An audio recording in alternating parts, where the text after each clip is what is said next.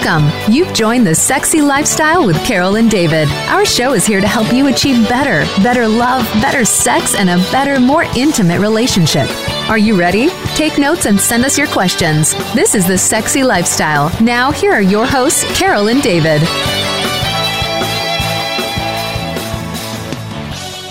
Hi, everyone. I'm Carol. And I'm David. Are you ready to spice up your sex life and live happy, healthy, and always horny? Well, you've come to the right place because that's what the Sexy Lifestyle is all about.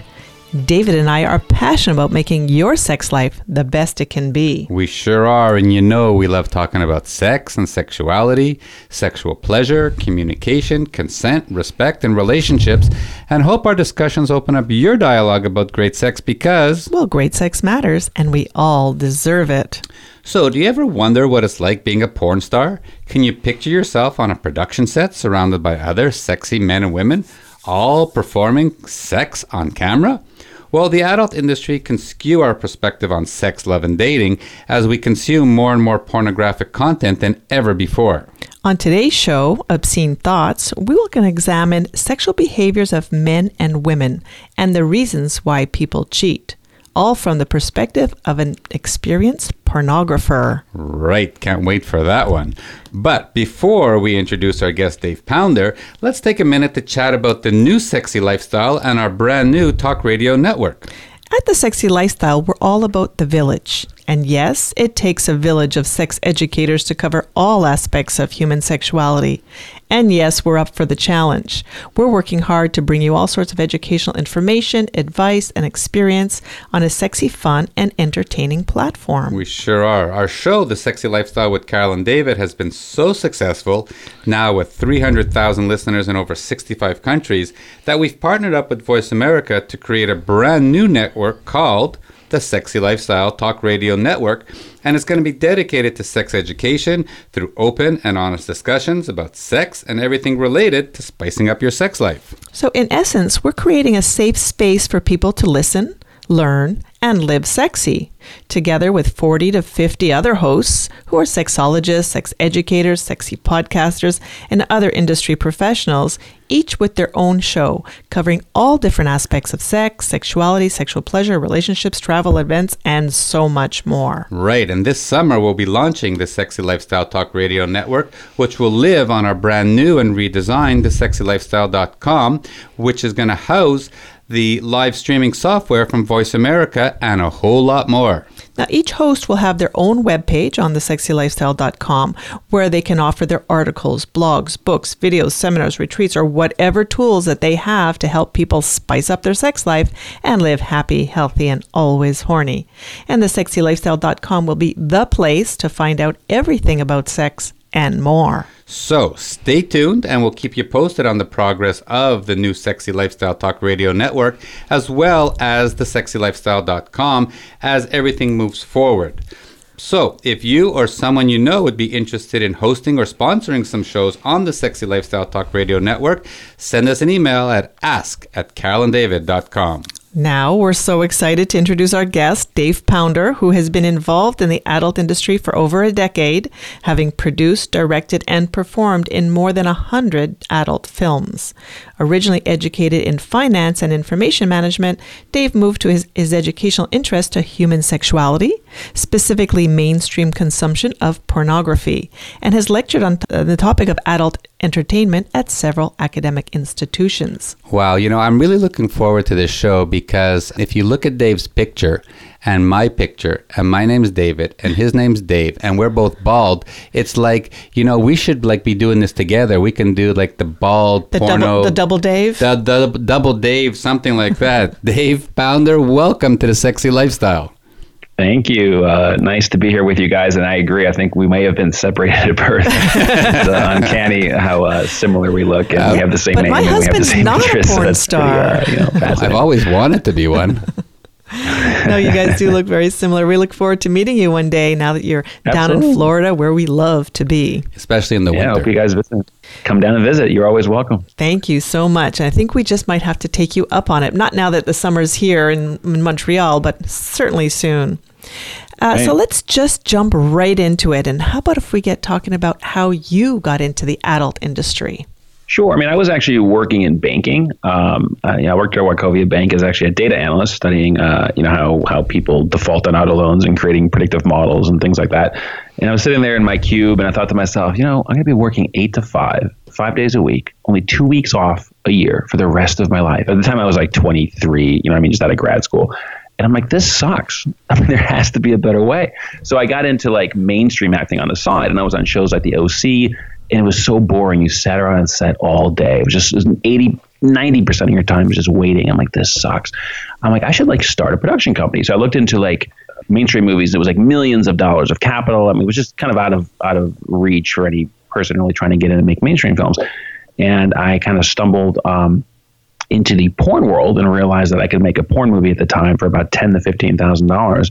And I had plenty, of capital, not millions available at the time for experimental purposes for mainstream films, but I could definitely test the waters with the adult industry. So I started making contacts just through living in LA and going to swingers clubs. It actually started when I was at a swingers club, and I met a guy named Maurice who was pretty experienced in the scene there, and he saw me hooking up with this couple on the couch, and I really didn't care that everybody was watching. It didn't bother me at all. It was like a horny 23, 24-year-old.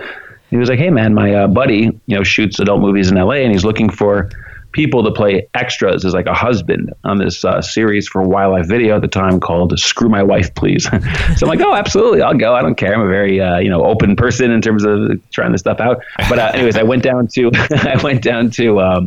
LA, and I didn't know anything about porn at all. I just showed up. And I was supposed to play the husband, like watching my wife and pretending, oh, this is so hot. She's hooking up with the porn guy. Anyways, the girl says, hey, he's cute. Can I hook up with him too? And I'm like, absolutely. And the director's like, do you have a test? I'm like, what do you mean a test?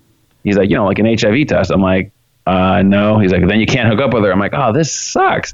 So at the end of the shoot, I had been networking with everybody, and I called an agent that I had learned about at this thing, and I said, hey, my name's Dave. I was told to call you, even though the guy never told me to tell him to call. And I kind of made this story up, and I went in there and I interviewed. I got my test. And then I started doing shoots, and I failed miserably the first few times. I didn't know what the hell I was doing. And then eventually, time I progressed into the bigger companies and just started getting very popular within the adult scene. And then I just noticed that the people who were making money weren't the performers. It was the directors and the producers were making more than the directors and along those lines. So just, given my business background, I kind of moved in that direction. I started going to trade shows, even just as a performer, and I would find out, hey, how much does it cost to author a DVD? How much is replication? How much is packaging? And I would just start putting together these sort of performance spreadsheets on trying to calculate how much it would cost me, to make a movie and how the distribution would go. The downside is that I'm extremely conservative in terms of money. I'm kind of like cheap. So I was like, well, let me make one movie and validate that it made money. So I spent like, 10 or 15,000, and I made like 50, 60,000 in that movie, like within the first year. I'm like, wow, this is like quadrupling my investment. Mm-hmm. I should do more. And instead of just jumping right into it and just starting to just produce a shitload of movies, I just did another one to verify it. And at that time, the business started sort of beginning to its decline in terms of free content and pirated content. But ultimately I did very well. I mean, I could have done even better, financially, had I not been so conservative in terms of ensuring I would get my return on investment. But it was a great experience. And I have nothing negative really to say about the adult industry. I can tell you the people are there by their own fruition. I've been in there, I was in the business for about 10 years. And I think maybe had I suspected that a girl was not there by her own will, maybe. But of the, thousands of people I've interacted with and the hundreds of scenes that I've done, it's everyone is always, it's like the lifestyle. You go to lifestyle, you go to like, the Hito or the Caliente pool, and people are there by their own choice. No one's forcing anyone to go there. Things along those lines. And this idea that people are forced into pornography, or at least the legitimate pornography industry, is completely baseless. So now you spent 10 years in the porn industry. You made some okay money. You had fun, and then you decided to write a book called Obscene Thoughts. Tell us a little bit about that. Yeah, so I started noticing that the sort of social norms around dating are just completely inaccurate. And the analogy that I use is that of astronomy. Back in the day, people would read the Bible and say, oh, everything's about the earth, everything goes, the sun goes around the earth, everything's centered around the earth. And then all the astronomers started looking at the data and said, well, the data suggests that the earth actually goes around the sun. People like Galileo and Copernicus. Then they got burned at the stake. Yes, exactly. Persecuted, put in jail, burned at the stake. So, and I find like when I talk to regular people about evolutionary psychology as it pertains to dating, like women especially have sort of this visceral response when I tell them, look, men are non-monogamous. we don't desire that. We have to tell women that we're monogamous in the mainstream world to get them to go out with us. Otherwise, they'll be like, F you. There's some guy that tells me he's monogamous and he ends up cheating on her anyways. But, you just look, and there's so much data supporting that. I mean, even if you look at like the cost of having sex, for example, like for a man, I could be walking down the street and some sexy woman says, hey, let's hook up. And I hook up with her and let's say I just nut in like 20 seconds and I'm on my way. That's the extent of my investment. But for a woman, she could potentially get pregnant. Her brain hasn't caught up with sort of the recent advances in medical technology. And in terms of evolutionary terms, which is, millions of years, I mean, birth control in the last 100 years doesn't really count. It hasn't caught up with us. That's why it's primal, right? It comes automatically in your brain. It's the same reason that you jump at the sight of a snake, but you don't jump at the sight of a swimming pool or a light socket, even though you're much more likely to die from a light socket or a swimming pool statistically than you are from a snake. Because, snakes have been around for hundreds of millions of years. Swimming pools, not so much, so you haven't, or electrical sockets even less. So, you haven't had time to really develop that into your brain circuitry. So it all makes sense. So like for a woman, there's a much higher cost of having sex than there is for men. So women have to be more discriminating. They have to get to know the guy. Does this guy have resources? Is he going to be able to help provide for my child in the event that he gets pregnant? Not that you're thinking this consciously, just thinking it's in the back of your mind. It's the same way a guy he doesn't look at a girl who's 90 years old in a nursing home and say, oh, I want to fuck her. No. Because she doesn't signal fertility. Guys are interested in like girls that, typically are younger, have boobs, etc. And even when women get older into their 40s and 50s, oftentimes they'll get cosmetic surgery to sort of, elevate their breasts, make their butts look nicer, so they look use younger. makeup. Yeah, and trick the male mind into thinking, wow, this person is more fertile than they actually are. And it's not that guys are thinking about, hey, I want to have babies or consciously thinking about fertility. But in terms of evolutionary psychology and trying to sort of procreate the species, men are wired unconsciously to be attracted to cues of fertility and women unconsciously to be tied to cues of social status, resources, social dominance, and things that are correlated toward kids being successful and their offspring surviving in a competitive framework. Cool. So your book, once again, is Obscene Thoughts, and the tagline is A Pornographer's Perspective on Sex, Love, and Dating. Now, when you wrote the book, was it relevant, or how was it relevant to your dating and sex life while you wrote it or before you wrote it? Yeah, I think it's relevant to everybody's, not just mine, but everybody's. It's really sort of this universal approach. And what I mean by that is, people in finance know if you write a book about, say, interest rates, there's no disputing the fact that as interest rates go up, bond prices go down. There's an inverse correlation between interest rates and bond prices. This is a fact. This doesn't apply to some bonds or other bonds. And it's the same thing when you look at evolutionary psychology. We don't talk about like David, David in Montreal and David in Boca Raton. We may say, hey, I like the color blue, and David in Montreal might like the color purple, right? That's individual. That's not universal. But I can tell you without having ever met you guys, I mean, we just started chatting, like a week ago? Yeah. I know that David values sexual variety.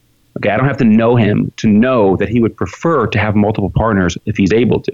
And if he says no, then I would argue that he's lying for the sake of Carol. I don't know. The answer is not no. I won't say no. That the definitely answer is not no. Okay, all right. But let's just say that a lot of guys say absolutely not. How could you say that? I love my wife, and he is really sort of in this what they call signaling status, is trying to signal to his wife that I would never cheat on you, that I would never do this, because his wife has to sort of believe that. But a lot of women don't understand. They think for women. Women don't desire sexual variety per se. They're just not like, oh, I love my husband, everything's great, let me go fuck a bunch of different guys. It's like, it's not in there. It doesn't make sense for them to do that from an evolutionary perspective, because it just, made it less likely to know who the father was, less likely to get investment, all these kind of things. Where for men, it was in their interest because there was no cost associated with doing that. So, and this is why, like, even in dating sites, men are always like, send a picture. Is she fat? Can you send me a picture in a bikini? And women rarely say, send me a head-to-toe picture. They're like, send me a nice shot of your face smiling. They're looking like through the eyes to see the person. So a lot of women will say, hey, why do these guys keep sending me penis pictures? And I say, because these guys are dumb and they're myopic, and they think, wow, I would love a woman to send me a picture of her tits or her vagina or naked. So surely she must want me to send one. And then the women are offended. And then women send men a picture of their face smiling pretty. And the guy's like, is she fat? Because not realizing that the guys are thinking, well, I got to see this girl's body type. I care about fertility. One of the women, not necessarily, because males' body types aren't correlated with fertility. So you start understanding why people do these things. When the guy sends the penis picture on a dating site or a swing site, he's not trying to be creepy. He's not trying to be weird. He wants to see tits and ass, so he thinks you want to see that. It's the same way that, like, if I'm cold and I want a sweater, maybe if it's cold, I might offer you a sweater, thinking you think like I do.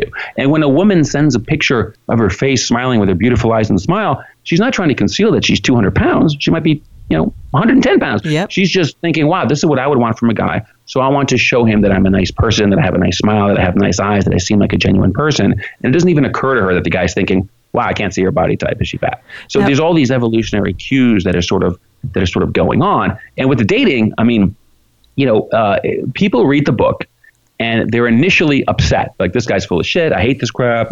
What's he talking about? Blah, blah, blah. There's sort of this initial negative reaction after reading the book. But then what happens is they start observing, they start noticing now, because the seed was planted in their head, all of these things happening and unfolding right in front of them.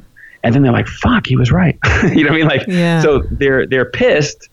And then it's almost like, I mean, like, think about, like, you guys have this great relationship, right? And let's just say, as a David, Carol is actually sneaking, without your knowledge, she's sneaking, money from your investment accounts over to, like, I don't know, an animal rescue fund in Poland. Dave was like, what the fuck are you talking about? And I'm like, well, look, if you go to the account, so then you go and you're like, oh shit, there is a transaction there. Like, oh shit, there is a thank you letter. And then you're like, fuck, he's right. You're like, she is, but like, you'd have never thought so. You know what I mean? Like, and that's kind of the reaction that I've observed over and over again. In your book, when you're talking about the cheating and about why people cheat, are you referring to a personal experience that you've had? No, not at all. It's purely, I would say, a conjunction of many different things. One is the primatological data, looking at our closest genetic relatives. So, for example, our closest primate cousins are chimpanzees and bonobos. Bonobos and chimpanzees are equidistant in our linear heritage. There's not like one is more than the other. Chimpanzees are more warfare-based, and both are highly, highly promiscuous species, but chimpanzees divide, conquer, and rape, where bonobos don't. Bonobos use sex as social bonding. So the idea that we share over 99% of our DNA with chimpanzees and bonobos who are highly promiscuous, externally displayed testicles, all of the sort of scientific data associated with promiscuity, and then to say that humans are not, to me is just not intellectually honest. When you look at primates that are monogamous, like a gibbon, for example, a gibbon has a very low testicle to body mass ratio, unlike a chimpanzee or bonobo or a human. And their testicles are internal. They're not external like humans, chimpanzees, and bonobos. And gibbons actually are monogamous and mate for life. But a lot of people, especially like, religious people, I think a lot of this monogamy comes from sort of religious doctrine. They try to go to monogamy and look at birds or look at gibbons. They should look at gibbons. I don't think they do, but they should, But people try to go toward those things and try to like tell us that we should be monogamous. And it's just not in line with, I think, human male behavior. Now, what I think is interesting is, an analogy I use all the time is, I think men and women both want emotional intimacy and emotional relationships, but our sexual strategies or optimal sexual strategies over evolutionary time diverge. Men value variety, women don't, for obvious reasons, in terms of women don't want to split resource allocation among rival females and things like this, right? So what I tell people is this: let's say that you guys, David and Carol, are in a traditional monogamous relationship. You guys have never been to a lifestyle club. You guys just go to work and you live in Toronto and you do your thing. I would say that I wouldn't argue that David doesn't love you or doesn't care about you, but I would say that if he had the choice, that he would rather be non-monogamous. I mean, still be with you, but just be able to have sex with the girls. And I think that when a guy is not able to do that, it's kind of mean. It's kind of against our nature. It's kind of like having a dog and caging a dog and leaving the dog in the cage all day and not taking him for a walk and not letting him play with toys and not bringing him to the dog park because you're jealous he's playing with other toys or other dogs or the people, even though the dog's coming back to you. Right, even though the dog loves you more than anything. Right, I know, but you're denying the nature of the dog by not letting him pee on a tree or go to the dog park or go for a walk or whatever. Now, if you flip it to the swinging side, and I've validated this over and over and over again with lifestyle couples, is I feel like there are guys that are ethical that say, you know what, I don't want to have to cheat on my wife, because guys cheat, and they don't want to do it. Like, it shouldn't have to be this way. So they try to make it ethical, and they say, come into the swing lifestyle with me. We'll do this open. We'll do it together. Blah, blah, blah, blah, blah. And to me, that's the female version of the monogamous marriage, where the guy still loves his wife, but would rather, not be monogamous. He'd rather be non-monogamous. I feel that most of the women in the lifestyle are in the lifestyle for the benefit of their husbands. And what happens is, it's not that they don't love their husbands or they don't really, like doing it. It's more that if they had the choice, if I said to most lifestyle couples, if your husband came to you and said, listen, we've been swinging for like 5 years. It was cool. I think we should just kind of get out of it and maybe just, hang out on the balcony, have some wine, go for a walk, and just kind of chalk it up to an experience. I would say that about 95% of women would say, I'm game. You know what I mean? And it's not that they didn't like it. Just like a man didn't really, not like being monogamous. He would just rather be non-monogamous. I think women would just rather not swing. And I think that it's almost like, I talk about this in my book, that the only way for a man and a woman to be fully maximized in a relationship is for a guy and a girl to be in a perceived monogamous relationship where she believes there's monogamy. The guy secretly cheats. Everybody's needs are met. The guy's getting his variety. The woman believes the guy is monogamous, so she feels optimized. And there is a level of deception in that, unfortunately, but I think that's just kind of the natural world. In the same way that, you're watching the Nature Channel and you see the little deer and he's trying to cross the river and there's this crocodile hanging out and he's there. And all the watchers are like, don't cross the river. Don't cross the river, because they don't want the deer to die. And he crosses and he gets eaten. And it sucks for the deer, but that's nature. Yikes. I mean, if guys were monogamous, the population would not have, multiplied in the way that it needs to for the survival of the species. So just to summarize, you think that cheating is a natural way of dealing with this non-monogamous evolutionary status of a male, and Absolutely. She sometimes knows it's happening and turns a blind eye, which we have seen in many different relationships, or the relationship gets broken up and destroyed because of his cheating if she finds out and it doesn't turn the blind eye. Right. And that is unfortunate. And think of it like this. Assume I made an analogy and I said, just so women can understand how men are. And they say, I only want you to pee once a day.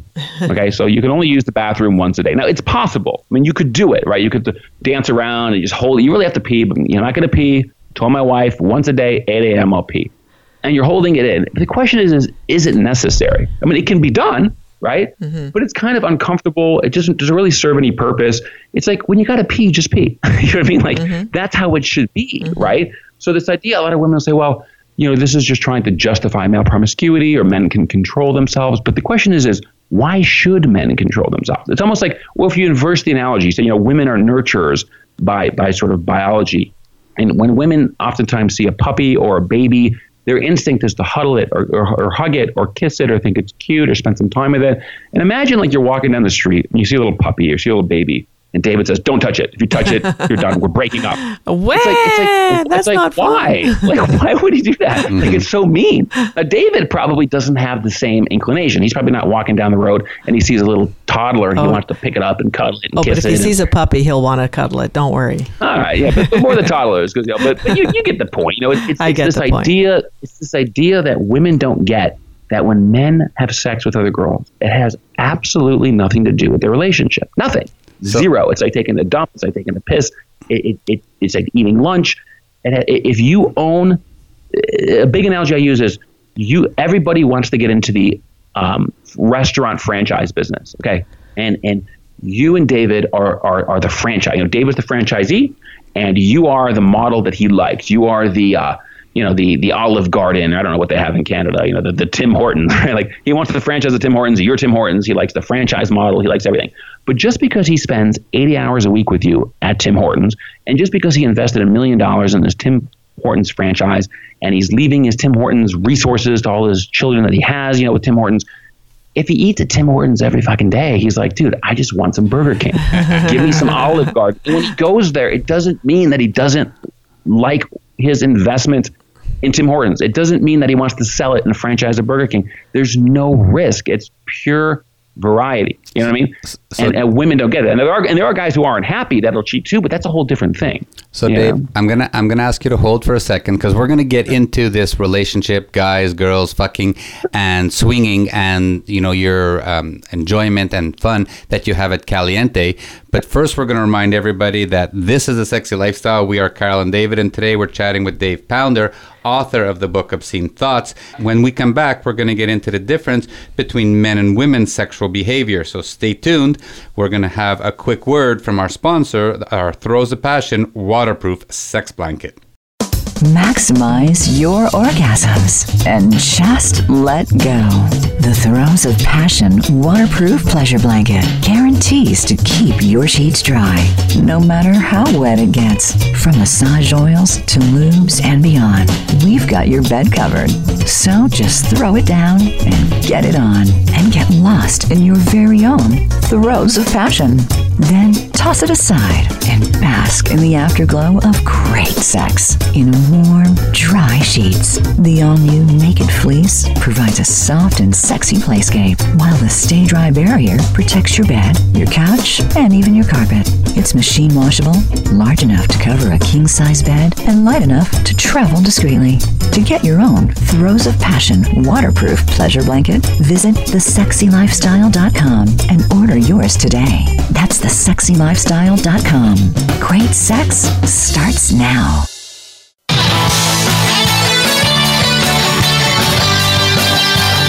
You are listening to The Sexy Lifestyle with Carol and David. Got a burning question or comment about today's show? Send an email to ask@carolanddavid.com, and we just might be answering your question next. Now back to this week's show.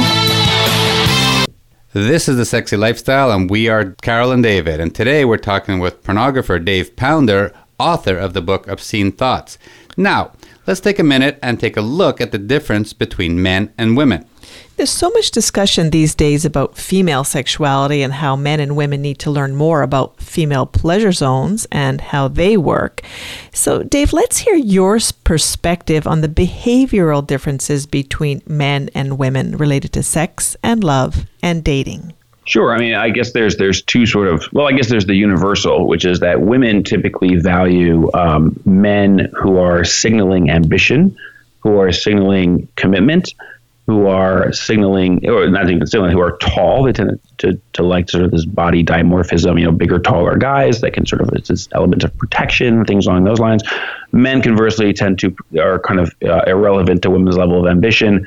They're more concerned with her physical appearance, again, cues of fertility, things along those lines. Now, when you get into the lifestyle, for example, it's very interesting because I noticed this huge difference between couples and single girls. The couples are my favorite. And the reason the couples are my favorite is because everybody wins. See, women want men want companionship too, but women almost have like a deeper desire. It's almost like women and men want sex, but men want sex more. Women and men want companionship, but women want companionship more. And every time I meet a couple, it's not that the woman is like, oh, I get to go have sex with Dave. Like, it's not about having sex with Dave. It's about knowing that the couples that select single guys like me, that, not like me, but just guys in general, that the husband typically is excited watching his wife with another guy. And she knows that. And women are pleasers, and she wants to please her man. So she says, hey, let me find a cool, non-creepy, attractive, clean single guy. And she's hooking up with exactly, yes, surfer Dave. and she's so they pick me, I chat, I meet them. Oh, he's this nice guy, he's cool. So now when the wife is having sex with me, it isn't this like erotic, orgasmic, like Dave's taking it. It's nothing about that. It's more about, I'm so happy knowing that my husband right now in this moment is so excited watching me with this other guy. So I'm happy because I'm having sex with this attractive wife. The guy's happy because he's watching his wife that he's always wanted to see. And she's happy, not because she's having sex with me, but because she's pleasing her husband in the process. And because I'm this nice, decent looking, non-creepy dude. So everybody wins. At the end of the day, the husband will then take care of the wife, give her the orgasm that she wants because he knows her intimately. And they walk away and it was a fun experience. I'm like the air balloon. You took a hot air balloon flight and I was the hot air balloon and I contributed to the fun.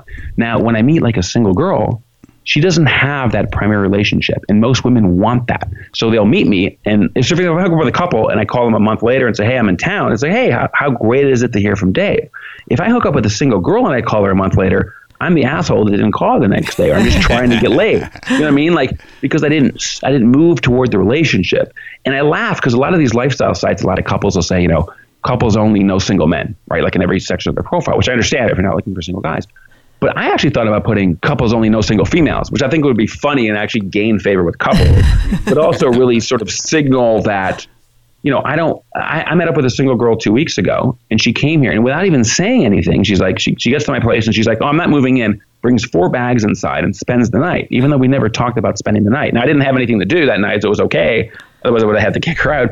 It was just bizarre that no couple would show up to my place with bags and spend the night without having asked first. Where with women, it isn't necessarily so uncommon. And, they're looking for that relationship. They're looking for a swing partner. They're looking for someone to go to parties with them. And the couples aren't. And the women also, and as selfish as this sounds from my perspective, and I am a selfish guy, the single women, they're looking for their orgasm. So like if I'm having sex with them, and it's harder for women to come from vaginal intercourse. It's easier for them to come from manual stimulation or oral. So if I'm having sex with the girl and then I don't know this and I just nut, the minute I nut, I have no more interest. It's like eating a full meal and somebody saying, do you want a cheeseburger? It's like, no, dude, I'm full. I just ate. So like the minute I come, the girl's like, oh, I didn't come. Can you finger me and go down on me? I'm thinking, I'm I done. don't really want to do that. Yeah, I'm like, but I'm like, well, that's kind of selfish. But it's true. With the couples, the orgasm is handled later by the husband. Because when the single girl meets me, her motivation is hopefully a relationship for her, but also some kind of a sexual orgasm. Where with the couple, they don't want the relationship with me, at least the primary relationship with me. And it's not about the orgasm. It's about pleasing the husband through the visual experience or this sort of couple interaction. And the orgasm comes later after I'm gone. Well, one day we come to Caliente and we end up playing with you. You can be sure that Carol's going to want you to give her an orgasm. So I'll have to give Before you a couple of pointers in advance before she gets fucked. Now I know. Make sure he gives it to me before. And since it's you, I'm just going to take off my Surf for Dave necklace. I'm going to put it on you, and she won't even tell the difference. But that's what Dave, like, which one, Dave? No, but she likes the difference. Part of what we enjoy about being swingers, and we have been for 10 years, is that excitement, that experience of playing with different people. Yeah, absolutely. Sure. I love it. Yeah, I know, it's great. And the thing is listen, I mean, I'm not saying that girls don't have orgasms with me. I'm just saying that like. There's certain girls that it's more difficult for them to orgasm from vaginal intercourse, and I would ask Carol. I would suspect that for Carol, it's easier for her to master or to orgasm from oral sex or from manual stimulation as opposed to just vaginal intercourse. I could be wrong, but I would suspect that based on the research. Yeah, mostly yes, absolutely. You're right about that. She likes to have her pussy eaten and then get fucked hard, but she will come from oral sex for sure. Absolutely. And if we ever meet, because I'm totally like a gazillion % straight, and I have to say that these days because there's so many bi guys, which I have nothing against the bi guys. I'm just straight, and I know the risk statistics. So like for me, I'll like go like if we ever meet you guys and let's say we're at the hot tub, I would totally go down on her all day long. But the minute another penis enters her vagina, no more oral sex. Yeah, I get it. We have friends like that. Everybody has their own thing. It's all good. I love kissing, but the minute she blows another dude, kissing stops. I'm just mouthwash around. But that's just because I'm so like anally clean. I mean, I shower before, I shower after. I'm always getting tested. I have a vasectomy. I'm very trying to be, sort of socially, sexually responsible and stuff because I think it's important. And you want to be sort of an ambassador for your cause. You're like you're like the tennis player that like doesn't want the tennis strings to be manufactured by child labor in Indonesia, so you pay more money and you get the Canadian tennis racket. Of course you do. So Dave, it was interesting you brought up a point about bisexuality, and we know in the lifestyle there's so many bisexual women and very few bisexual men. However, there seems to be more bisexual men these days. Are you seeing that or experiencing that as well? Well, first thing I would say is that I think male and female bisexuality are actually pretty equal in terms of frequency, but I think that it's just not socially acceptable as much for male bisexuality. So a lot of the men keep it on the DL. I have met several couples where the guy lists on their profile that they're straight, and they will even ask me directly, like through an email, like, hey, you bi, or I can play this way, blah blah blah, or they'll put what I call subtly signaling. So they'll put straight, but they'll say, in the describe your bisexuality section of the profile, they'll say, oh, he's totally straight, but understands that in close quarters, swords may cross. I'm like, no, swords don't cross. Close quarters. Right? Yeah. You know what I mean? I'm like, no, things don't. So it's one of these things where I think a lot of the women, when I was on way back in the day, I was an adult friend finder back in LA. And I met this couple, and I always tell everybody, I'm like, look, I'm straight because I want everyone to be happy. I don't want to like show up and the guy wants to blow me. I'm not going to do it. So he's disappointed. You know what I mean? Like I want everyone happy. I want the experience to be positive for everyone. So I'd rather, like, let's just say hypothetically, Dave's bi, you're not, and I really want to have sex with you and you're hot. I would give up having sex with you and lose out on that experience just because I don't want David to be disappointed because he's not being able to get what he wants if he's in that sort of camp. You know what I mean? For me, it's like this couple, they emailed me and I said, hey, I'm totally straight. And the girl emails like, oh, so are we, blah, blah, blah. So we set up a date. And then I get an email from the profile, and I guess it's the guy, and he says, hey, I can't wait to watch my wife, suck your cock. And he's like, it'd be cool, would you mind if we both did it? And I'm like, sorry, man. I'm like, I'm not bi, but, good luck, good luck to you guys. I don't take offense, And then later on, I get an email again from the profile. Now the woman, are we still on for tonight at 8 or 7 or whatever? I said, emailed her back and I said, listen, like I told you. I told her, I said, I'm not into the bi thing. She's like, my husband's not bi. And I forwarded what he sent me, and she's like, oh, I had no idea. Oh. And even today, I was talking to this girl that I'm supposed to hook up with on Friday that I met at the pool last weekend, and she's like, oh, her friend is bi, this guy friend, but he's married, and she doesn't think his wife knows. I mean, there's a lot of sort of subtlety. Now, for me, if I'm bi or gay, I'm all about it. I'm advertising. I'm like, hey, I'm bi, I'm gay. I'd be on Grindr, getting laid all the time, less investment. But I'm not. In the same way that I wish I could eat broccoli and asparagus because I know it's good for me, I just don't like broccoli and asparagus. But it's so important. It's so important to be open and honest because everybody's in there for a good experience, right. And being just totally honest is the best way to go. Yeah, well, here's an interesting story. So I'm at the Caliente pool. I go every day because I had to pay the $2,400 membership. So if I go every day, it works out to like $5 a day. So because it's actually a 13-month membership, not a 12-month. So I go pool every day, and this last weekend, Friday, Saturday, Sunday, I'm at the pool, and this couple always comes and sits by me. And I didn't realize that it might have been deliberate. It just kind of happened to be that this couple is always next to me. And the girl's cute. And I'd always talk to the guy, but she would sit next to me, but she would kind of turn away. So it's kind of like this mixed signal, like, why are you here? But then you're kind of have your back more toward me than your face. But I would talk to her, and she talked to me, and I talked to him, and we're all schmoozing, and they're from Georgia and stuff. Anyway, so I'm trying to figure out these people's story. I've been doing this for 20 years. I'm pretty good at recognizing who's in the lifestyle, and I couldn't figure out what the dynamic is. These people keep showing up. They keep talking to me. They keep sitting by me. The girl's cute, but she doesn't really face me. I'm like, this is weird. It's like this mixed signal. So eventually we're in the pool. This is Sunday, 2 days ago. And I wait for her to swim away because I don't want to offend her because she might have been a nudist or something. And I said to the guy, I'm like, hey, listen, your wife's cute. I'm like, are you guys in the lifestyle or do you play? And he's like, well, it's really her choice. And right after he says that, he grabs my dick.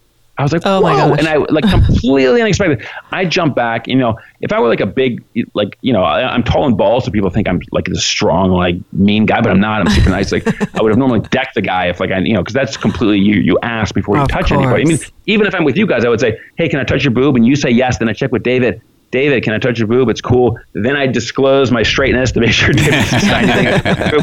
And then, there's this sort of lockstep process, right? Where with this guy, so I jump back. I'm like, oh, man, that's not my thing. If that's your thing, cool, whatever. And then I avoided him the rest of the weekend. And I kind of pointed him out to some other people. I'm like, watch out for that dude. Yeah. So now did she, and a lot of my friends asked, well, do you think she knew? And I'm like, I don't know. I mean, they're at Caliente. I mean, she probably knows, you know what I mean? But it's definitely there. And I don't have anything against, gay or bi people. I'm very pro-gay marriage, pro-gay rights, animal rights, women's rights, everything. I'm an equality kind of guy. I mean, I think men should have equal rights as women, but that doesn't mean I want to have sex with men just because I think they should have equal rights, right? All right.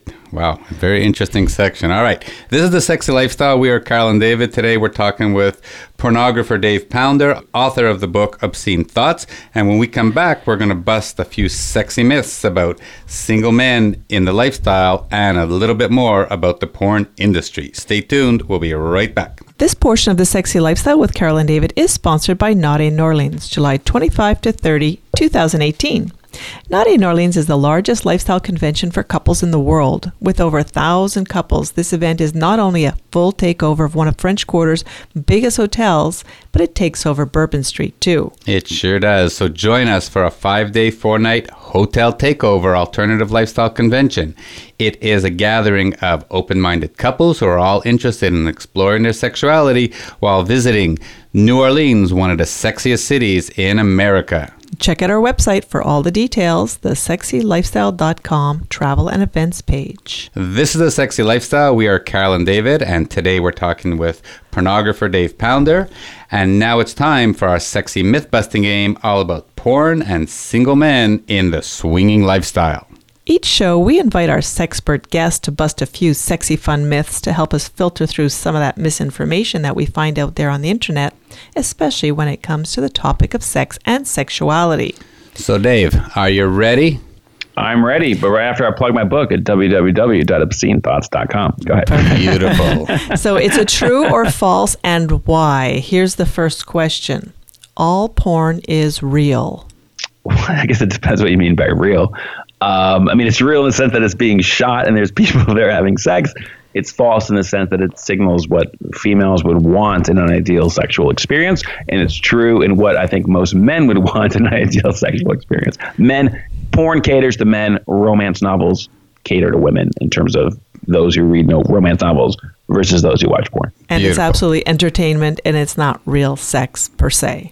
Yeah, right, correct. I mean, it's entertainment, but it's not, simulated sex. I mean, there are real people there.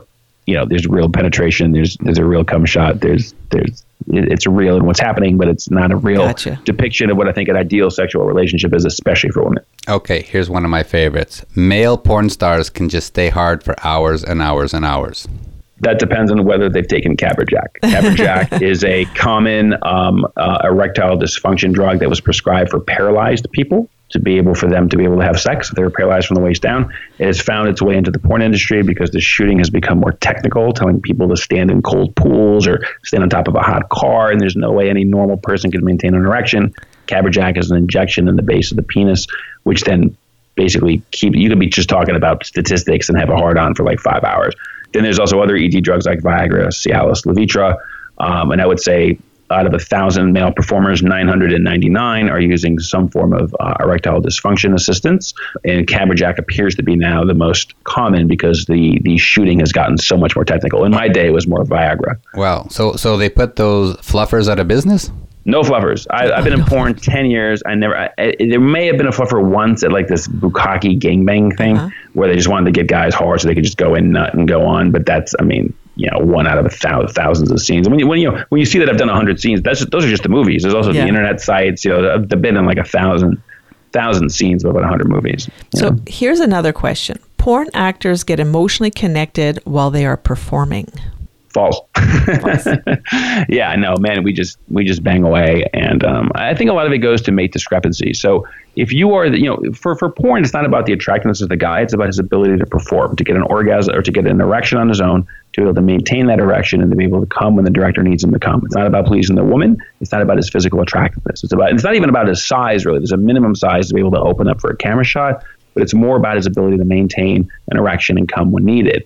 So if there's a guy who's really ugly that's able to do that, he's having sex with a girl who's a 10 who would otherwise never give him the time of day, he's more likely to become attracted to her or maybe develop some kind of what I would call false feelings just because she's out of his league otherwise. But I've never seen a relationship work without drama by performers in the adult industry. To this day, I just don't think it works. Okay. So at the end of the day, porn actors have no energy or desire to have sex with their real partners at home. Well, most porn actors do about one scene a day. I think the busiest I ever did was like 4 scenes in a day, which is really rare. Normally it's 1, maybe 2. If you're shooting feature porn, you're there all day. It's 1 scene, 1 cum shot. So you can come home and have sex with your partner. It also depends on how attracted you are to your partner. There is a scientific principle called the Coolidge effect that shows that men get, like in economics, there's marginal utility, right? You have your first slice of pizza, that's great. You have your second, it's still great, but not as good as the first. And eventually on slice number 8, it really provides little additional value. Right. That's how men see sex with the same partner. So although men love to say, oh, sex with my wife now is better than it ever was, it's all bullshit for the wife's benefit. The first time the guy ever has sex with the girl is the most exciting, the most erotic. She's a novel partner. From there, it's downhill, which is why the lifestyle is great because it can rejuvenize and sort of make sex better, I think, for couples, especially from the male's perspective. So just Google the Coolidge effect, and you'll see that they put rats in an aquarium, and the rat eventually, had sex with his mate, and after a couple times of having sex, he kind of got lazy and barely had sex. The minute they introduced a novel female into the population, immediately arousal, interest, sex, orgasm. Google Coolidge effect. So if he's been with his wife for a long time, he's less likely to have energy. And a lot of wives complain about that. My husband hasn't touched me in 10 years or that kind of stuff. Very rare if it's a new partner. You just started dating a girl, you're a porn star, you do a scene, you come home, you bang her because she's still new and novel. You got it. Okay, here's another one. Single men get into the swinging lifestyle to avoid commitment. I don't think men... Well, it depends what you mean by commitment. There's emotional commitment. There's sexual commitment. So I think men are very much emotionally committed. And that's not why they get in the swinging lifestyle. That's just why they want a relationship or they date, period. In terms of sexual commitment, I argue, and I've always argued that men have no interest in sexual commitment, period, even with their ideal mate. that they'll always cheat if they're in an allegedly monogamous relationship, or they'll push for the lifestyle and value partner variety. So to me, it's not that. It's kind of like saying, if you're somebody that likes food, and there's no prostitution, there's no sort of commercial grocery store, that you're more likely, it makes sense to live by a forest where there's a lot of animals that you can hunt, if that makes sense. Yeah, I get it. So, you know what I mean? It's not that trying to avoid vegetarianism. It's just that, we're omnivores. We like both meat and vegetables, but unless we want to just eat vegetables, we might as well live by the forest where the bears and deer are. So here we've got time for one more, and it will be, our last one will be, women are only interested in single men for their BBC. Big black cock or big white cock? No. Either way. Yeah, I joke, I call it LWC, little white cock. And whenever I see a couple that says, hey, we want BBC, I email them and I'm like, hey, I'm black from the waist up. Does that count? No, but I'm actually pretty well enough for a white dude. No, that's not true at all. I think there are certain couples that have a sort of fetish for that, where they, there's the BDSM couples, there's the BBC couples where they only play with the black guys. But I find that my experience is that the younger couples don't want guys at all, because again, it's higher testosterone, more about mate guarding, more fertility when their female partners are younger. Then like in their 40s and 50s, they get into the whole guy thing. Single guys. What I talking to the most couples, they tell me single guys are easy. It's much easier to connect with one person than two, whether it's scheduling, whether it's mutual interest. I mean, if the three of us all meet here at Caliente and we have a good time, there's no problem. It's easy. I mean, we just like everybody. But if I have a girl and she's not in David, or if we've never met and she's in the David, but you're not into me, it ruins it for everybody. Or if you guys say, hey, meet me at the Caliente pool at 3:00 on Friday, but my wife's working, I can't meet you guys. And then we miss that opportunity. Right. So it's a lot harder for couples to connect. Mm-hmm. So, and single girls are rare. And when they're there, they're usually nuts.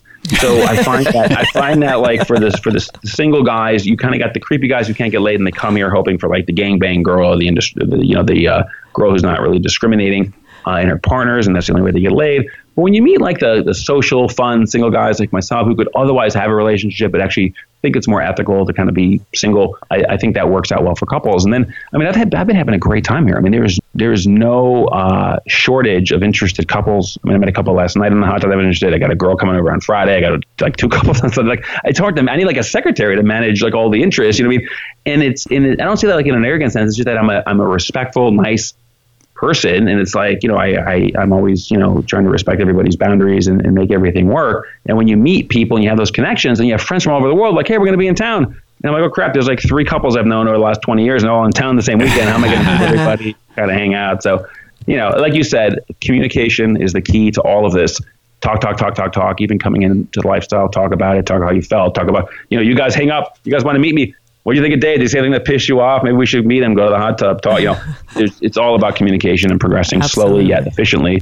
And I think that's the best way to make it work. Hold that thought. We're going to get into a commercial, and then we're going to come back and talk a little bit more about Caliente. So this is The Sexy Lifestyle, and let us remind you that today we're talking with the amazing Dave Pounder, who's a pornographer and author of the book Obscene Thoughts. Obscene Thoughts. Coming up next is our favorite segment, Great Sex Matters, so stay tuned. This segment is sponsored by Luxury Lifestyle Vacations and their Alaska Splendor Sexy Cruise on June 17 to 24, 2018. If you're looking for an upscale lifestyle event, join us on the Sexy Cruise aboard the Crystal Symphony Luxury Cruise Ship, departing from Vancouver, BC, cruising deep into Alaska with the super sexy team at Luxury Lifestyle Vacations. Yep, and if Alaska's wondrous landscape is a dream vacation for you, why not spend it with other like-minded sexy fun friends like us? Check out our website for all the details, thesexylifestyle.com, travel and events page, or contact us for more information at ask@carolanddavid.com. This is The Sexy Lifestyle. We are Carol and David, and today we're talking with pornographer Dave Pounder, author of Obscene Thoughts. And now it's time for our favorite part of the show, where we get to talk about great sex, because great sex matters, and we all deserve it. And as we know, May is Masturbation Month, and there's so much discussion about sex and sexual education, which is directed towards women, trying to reverse some of their harmful stigma towards female sexuality. And the current messages are focused on assuring women that it's okay and natural to masturbate. And we know very well that we don't have to tell men the same thing. They just do it. And of course, masturbation is just as beneficial to men and women. So, Dave, let's touch base on masturbation in the adult entertainment industry. Solo masturbation scenes for females, I mean, again, I think it's really more catering toward the male and getting the guy off watching the girl, masturbate. I think when you shoot a female masturbation scene in porn, it's for a male audience, not for sort of an educational female audience. But I agree with you completely that masturbation for both men and women is very healthy, and that women should absolutely explore that. Prevents them from having to have sex with some guy they're not into. They don't want to have a stalker at their door when they can, just get off by sort of taking care of themselves. But, all the stuff I filmed was pretty much, boy, girl stuff. And even the stuff I shot as a producer, very rarely. If we did shoot a masturbation, it was just like a, 5 to 10 minute scene. And again, she's looking at the camera, telling, oh, how hot it is. I love this cock. I wish it was yours. The stuff that's geared toward men, not toward women. But masturbation, absolutely very sex positive and should be encouraged for both men and women. And the way I look at masturbation is, everybody has a sexual need. Like, you need food, right? And if you can't get food, maybe you take a multivitamin and some water. And masturbation is that multivitamin and water for people who can't otherwise get access to a sexual partner that they desire. Beautiful. All right, we're going to get a little personal here. So let's get back to Caliente and you as a single guy there. How do you and how the way you play with couples, how do you think that enhances those couples' relationships? Oh, I can tell you, it enhances it dramatically. I mean, at first when I was first doing this at 22, I'm like, why the hell would anybody want a single guy? Like, what the hell do we bring to the table? And even if I was a couple, I'd be like, no, I would put no single guys and block guys, but then I would have my wife search. I don't have a wife, but if it's search for a guy she liked, and then I kind of reach out to him. But I can tell you, I mean, even last night I met this couple, and they're very discreet. They only share their email address, no phone numbers, no names. Don't certify us. We don't certify. We're very private. And, they're engaged, and, met them at the hot tub. I know that I could probably just go in, but I know women like talking first and kind of getting to know the guy. So we talked. I got tucked all up their leg. Is this okay? Is this okay? And we had this awesome experience. It was great. Guy's totally straight. We talked about that. And it was just great. I went home with a big smile on my face. They went home with a big smile. Everybody was happy. But I keep stressing the fact that the woman wasn't happy that she had sex with me. She was happy that she had sex with a non-creepy, decently attractive guy. And she made her husband excited watching her in that experience. And that made the experience positive to her. I say over, and I would suggest that maybe we can ask Carol, if for whatever reason David fell off a bridge or died or got a heart attack or whatever, and she was single, would she, stay in the lifestyle and just meet a bunch of single guys and couples? Or would she, kind of just hang out and maybe go back to vanilla dating, and then if the guy she's with... No vanilla dating, please, no vanilla dating. Okay. But I don't know if I would be a unicorn in the lifestyle. I think I would still want to have a partner in the lifestyle, but it's definitely still stay in the lifestyle, no doubt about it. But I guess the question is if David, God forbid, something happened to him, and you all of a sudden just met some other guy at work or just on the subway or something, and you guys start dating and you like the guy, would you say, hey, do you want to come with us to Hito? Do you want to, meet these other couples and have threesomes? Or would you kind of hang out until he suggested it? No way, man. No way. I'm in the lifestyle for good now. I can't imagine ever not being in it. And that's awesome, but I would say that that's rare. Yeah, I would say that most couples I would ask would be where when the guys break up, they try to stay in as single guys, they try to find other girls, they bring them back in, things along those lines. But I'm definitely, I can tell you, and I ask people this talk we're having now. I mean, I'm very nerdy and I'm interested in data, and I ask all of these couples the same questions.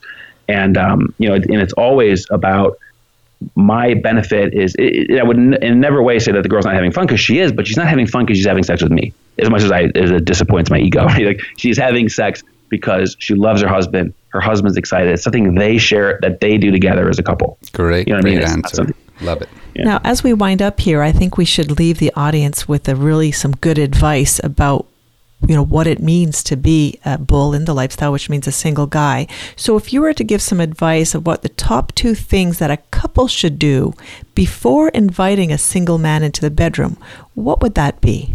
Well, the first thing is making sure that you want a single guy at all, finding out why do we want the single guy, what type of single guy, making sure the girl's attractive, making sure that the guy's willing to take the time to talk to the girl, knowing the rules. I love kissing. This couple I just met earlier mentioned, even before we met, that kissing is a no-no for them. So, but I knew that, otherwise I would have just went in for the kiss. So as you guys have said before, communication. Why do we want the guy? What type of guy do we want? Do we have a safe word? I mean, you guys could be hanging out in the hot tub and go, listen, if you like the guy, say, oh, did we let the dog out at 8 or did Mark walk that? You know what I mean? That way, there's no awkwardness on whether the person is interested. Me, myself, I'll talk to a couple. I'm going to use the bathroom, give you guys a chance to talk so they can talk privately without me to see if they're interested. And I come back and they can, see what they want to do. So I think that's important. And most important is to go on SDC.com and email Surfer Dave. Oh, there you go. I got a plug, right? But that's not until they go to obscenethoughts.com and read the book. Absolutely. No, that sounds great. And those are all really great ideas. Talking about the limits and expectations prior to inviting a man into their bedroom. And of course, like you say, take it slow and make sure that everybody's on the same page before they get started. After they're done, how was it? What'd you like? What didn't you like? And refine your strategy. Yeah, Beautiful. Communication is great. Well, that was an amazing show. The hour went by so quickly. We're going to have to invite you back for another show. Why don't you take a couple of minutes and tell people how they can reach out to you and even buy your book? Sure. I mean, you can get the book if you go to www.thoughts.com. You can learn more about me by going to pornographyexpert.com. It's a kind of a bio page. You can watch my documentary at riskybusinessthemovie.com, which talks about the porn industry, to get in contact, or you can email me at davepounder@gmail.com. Other than that, it's all there. And to anybody who's interested in meeting me, no bisexuality, please. We got that pretty clear. All right, Dave, hang on just a minute. We're going to wrap up. Right. So, we're learning more and more every week with all our fantastic guests, and we hope you do too. Remember, great sex matters. And you deserve it. And we encourage every couple to make a point of learning more about sex and sexuality and all the different ways to spice up your sex life. To find out more, you can go to our website, thesexylifestyle.com radio show guest page to see all our amazing sexpert guests. Click on their link and contact them if you need more advice. Well, that's it for our show today. Dave, thanks so much for being here. Thank you. I appreciate it. And thanks to everybody out there for listening. And remember to sign up on SDC.com for 1 month free using our promo code 30314. And we have some great events and trips coming up. Right. We're going to be on the Crystal Symphony cruise ship in just under a month, going up to Alaska with Luxury Lifestyle Vacations on their Alaska Splendor Lifestyle Cruise, June 17th to 24th. And in July, we'll be in Barcelona visiting Club Oops and then joining SDC at Cap d'Agde, the Naked City, from July 2 to 10th. And we can't wait for this amazing lifestyle experience. And of course, as the reigning queen and king of Naughty in New Orleans, we're going to be getting naughty once again at Naughty in New Orleans, July 25th to 30th. And for more information about these trips or anything else, you can visit our website, thesexylifestyle.com, or send us an email at ask@carolanddavid.com. Join us again next time for another hour of The Sexy Lifestyle. We are Carol and David, reminding you to spice up your sex life and live happy, healthy, and always horny. Stay sexy, everybody. Until next time.